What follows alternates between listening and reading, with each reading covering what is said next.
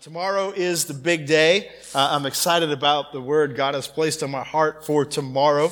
I'll see you at 3, 5, or 8. This morning is the fourth message in the series, God with Us. And we've been focusing on the implications of the incarnation all Advent long. Matthew 1:23 has kind of been our theme verse. The virgin will conceive and give birth to a son, and they will call him Emmanuel, which means God with us. And today I want to look at a passage of Scripture that isn't really part of the Christmas story, but it has a message of hope that I think God brings to us through being with us. The story gives us a glimpse into a season of absolute exhaustion in a prophet's life. And what's interesting about this season is that this wilderness season, so to speak, follows a mountaintop experience that the prophet has with God. And sometimes life can be like that. You know, your family's coming in for Christmas and you know you're going to have a wonderful time. Gifts, food, lots of laughs, and catching up with people you don't see all the time. But at some point, you know it's going to catch up to you, especially if you lean more on the introverted side of the spectrum. Constant people wear you out. It's not that you regret it. It's not that you wouldn't do it again, because you will. Next year, you'll do it all over again. But you know when everyone goes home and you're staring at a pile of linens and a house that was hit by a 3-year-old and 2 twin tornado girls. Okay, so I might be talking about my parents when our kids were little. I still think it takes a little bit for my parents to recover after we visit. But my point is, just because you are on one of those mountaintop experiences doesn't mean that you're going to stay there. Oftentimes, you come down, you face reality, you enter the wilderness. Even Jesus had a wilderness experience after a mountaintop experience. As Jesus was baptized by John in the Jordan River, he got to hear the voice of his Father. And it was a voice of affirmation. God said, "This is my dearly loved Son, who brings me great joy." The skies opened up. The Holy Spirit descended on him like a dove, and God told his Son what every son longs to hear from his Father. I love you, and I'm proud of you. It was a mountaintop experience. But the very next verse says this: then Jesus was led into the wilderness to be tempted there by the devil. That mountaintop experience where he was baptized in the Jordan lasted moments, maybe 15 minutes, half hour tops. The wilderness, it says in the next verse, for 40 days and 40 nights, he fasted and became very hungry. I'm sure at the end of that 40 days, Jesus was absolutely exhausted. He wasn't just hungry. You've had these transitions in your life too. Things are going honest, or things are going awesome, or so you thought, and then you find out somebody wasn't being honest with you. And all of a sudden, you're in the wilderness, and you're emotionally exhausted. Life is good, and then your car breaks down, and you use your entire savings on the repair bill. Now you're stressed and losing sleep. A relationship that you thought was going well takes a turn, and you're not sure what's going to happen. Sometimes in those seasons, you even try to talk to people, let them know how you're doing, which is important, but they don't always understand. And sometimes you feel alone and spiritually spent. Not everyone comes through those seasons defeating the devil at every turn using the Word of God like Jesus did. And what I want to do this morning is share a principle that I hope becomes a reality in our lives. And here it is. The time of your greatest need, the time of my greatest need, can become a gift if it drives you, if it drives me to depend on God. And the story we're going to look at this morning is found in 1 Kings 19. And Elijah the prophet has just been used by God in like a miraculous way. He had literally been on a mountaintop with God, and it was amazing. God used him to display that he was the only true God.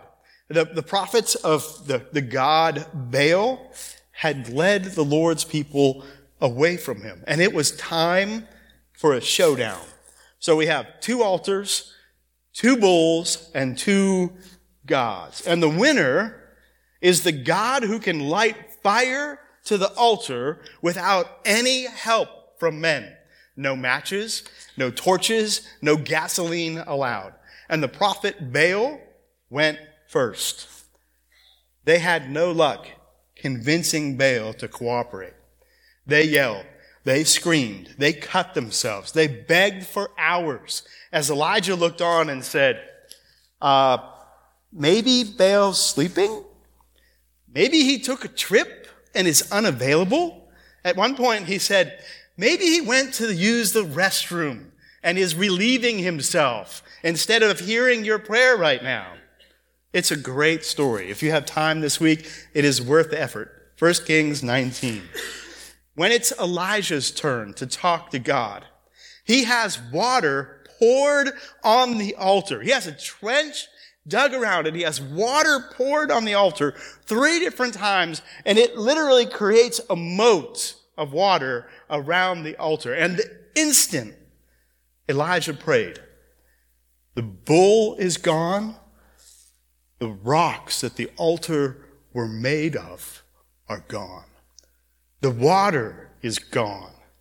And the people all shout, the Lord is God. Elijah then kills 450 prophets of Baal with the sword. It is a mountaintop experience where he is used by God, and God and Elijah were victorious. Well, then the king went and told his wife. Ahab tells Jezebel everything that Elijah just did, and she is not impressed.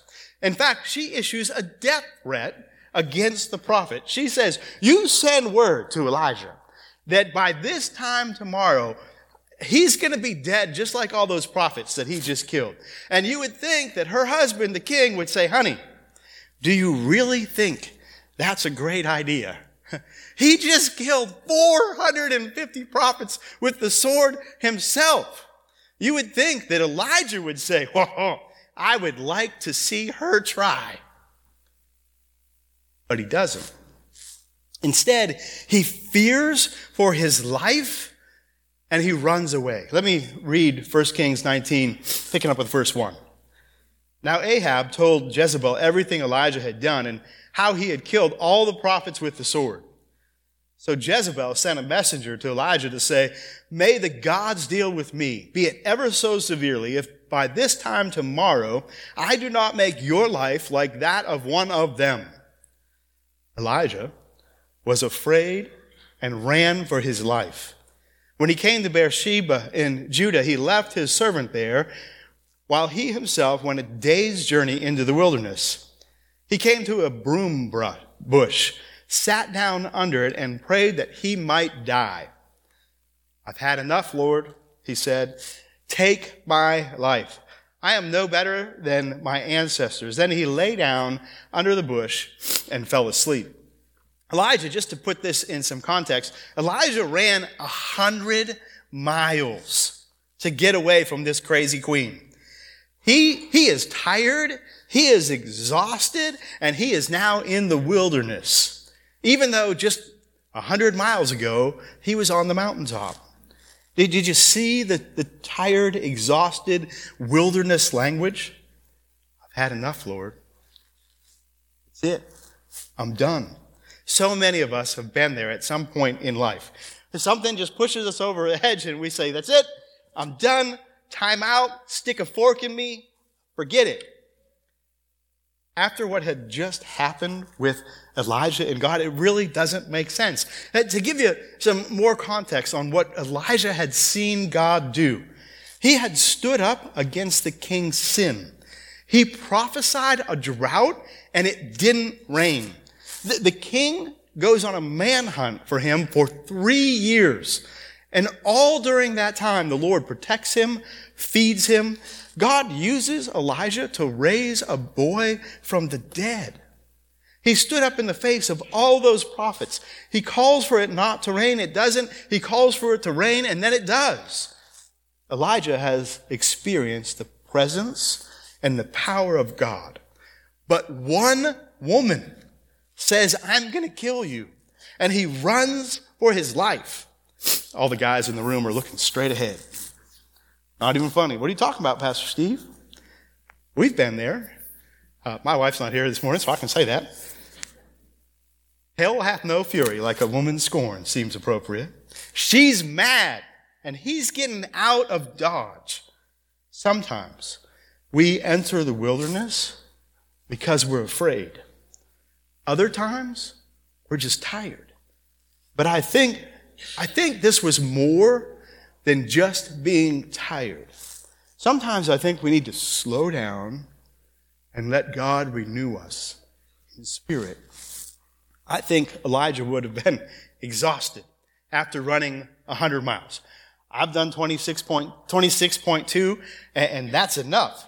But I think he's more than just tired, or a nap would have fixed this. I think Elijah was spiritually exhausted from trying to call God's people to repentance, to speaking to their hearts for so long, for them to worship the Lord and turn from idols. We get there too. When you've been working on a marriage that just isn't working, when you don't think you can go to work one more day because you hate it, when your kids have you at the end of your rope and your heart just aches for them, when you've tried and it doesn't seem to be having any effect, I think that's exactly how Elijah felt. In those stretches of life, we need to be close to God, a God who makes all things new. We need His presence with us. It's then that the time of your greatest need can become a gift as it drives you to depend on God. In those intimate moments with God, we experience His love, His mercy, and His grace. And honestly, sometimes you just need to sleep. It is amazing how God can change your perspective through a good night's sleep. But there are times when sleep alone isn't enough. You need the Lord to renew your soul. I want to pick back up with the story of Elijah. When we left him, he was ready to die. All at once, an angel touched him and said, "Get up and eat." He looked around, and there by his head was some bread baked over hot coals and a jar of water. He ate and drank and then lay down again. The angel of the Lord came back a second time and touched him and said, "Get up and eat, for the journey is too much for you." So he got up and ate and drank. Strengthened by that food, he traveled 40 days and 40 nights until he reached Horeb, the mountain of God. There he went into a cave and spent the night. And I find God's response to all this comforting, because Elijah is tired, he's exhausted, and God doesn't say like, "Hey, suck it up." He provides food and water and rest. Sometimes the most spiritually ordained God thing you can do is rest in the presence of God. I don't mean sleep in church, so try to keep your eyes open. But God knew Elijah needed rest and sleep and nourishment.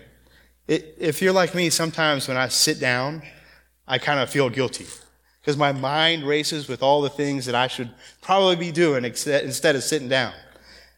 But sometimes the most spiritual thing that you can do is rest in the presence of God.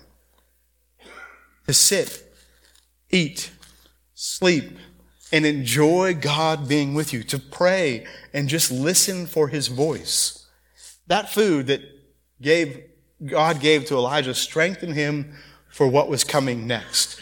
He went to the mountain of God, right up into the heart of God's presence. He rests some more in a cave, and then God speaks to him. Let's pick back up with verse 9. And then the word of the Lord came to him. What are you doing here, Elijah? He replied, I've been very zealous for the Lord God Almighty. The Israelites have rejected your covenant, torn down your altars, and put your prophets to death with the sword. I am the only one left, and now they're trying to kill me too. He's afraid, he's tired, and his ministry, his work isn't going well. And the people are rejecting God and running after false gods, and it is crushing him in spirit. They are not making worshiping God a priority. All his peers are dead. He's at the end of the rope. And God says, and God is really blunt, God says, what are you doing here? I don't know if God ever speaks to you like that, smacks you in the head with a 2x4 before, but God says, what are you doing here? I think what God is asking is, why are you running from this crazy woman when you know I am on your side? Why aren't you calling my people back? That's your job. Why are you here? Elijah issues this complaint before God, and God speaks to him. I want to pick back up with verse 11. The Lord said, go out and stand on the mountain in the presence of the Lord, for the Lord is about to pass by. Then a great and powerful wind tore the mountains apart and shattered the rocks before the Lord, but the Lord was not in the wind. After the wind there was an earthquake, but the Lord was not in the earthquake. After the earthquake came a fire, but the Lord was not in the fire. And after a fire came a gentle whisper. When Elijah heard it, he pulled his cloak over his face and went out and stood at the mouth of the cave. This is the moment. While Elijah is in the wilderness, hurting, tired, feeling alone, frustrated, he receives a gift. He hears the voice of God in an audible way. As he stood before the Lord, God's voice wasn't in the earthquake or the wind or the fire. It was not in those remarkable displays of power, but in the gentle whisper. When we're exhausted, God speaks in a gentle whisper because he's close. He's near.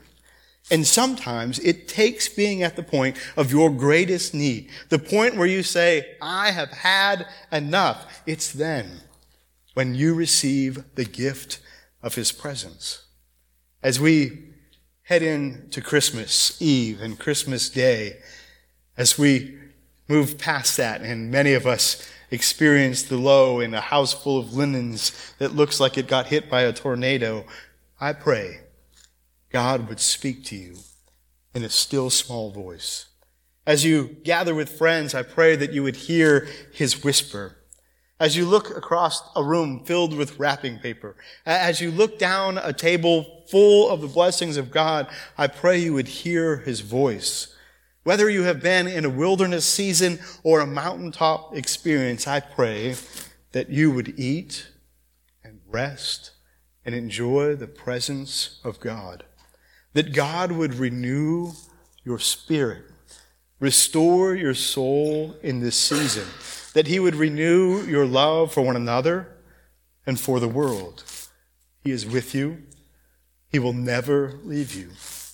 You don't need to run or be anxious for anything. Why does God whisper? Because he's close. And in his presence we learn that our deepest need becomes a gift when it drives us to depend on him. On a personal note, I want to say thank you. Lisa had surgery on Monday. Thank you for your prayers, for those who checked in on us, for those who brought meals. To be honest, I complained a little bit like Elijah. I thought, Lord, this is the absolute worst time for Lisa to have surgery. It's the week before her birthday. She does not want to be laid up for Christmas. And it's like a really busy time, God. But none of us gets to choose the path that we are on and when. Sometimes we find ourselves in places we don't want to be. Your prayers this week were a reminder that God is with us. God is close.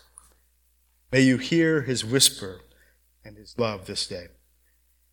If the praise team would come forward, if you would just stand for a moment and listen for that gentle whisper of God as I pray.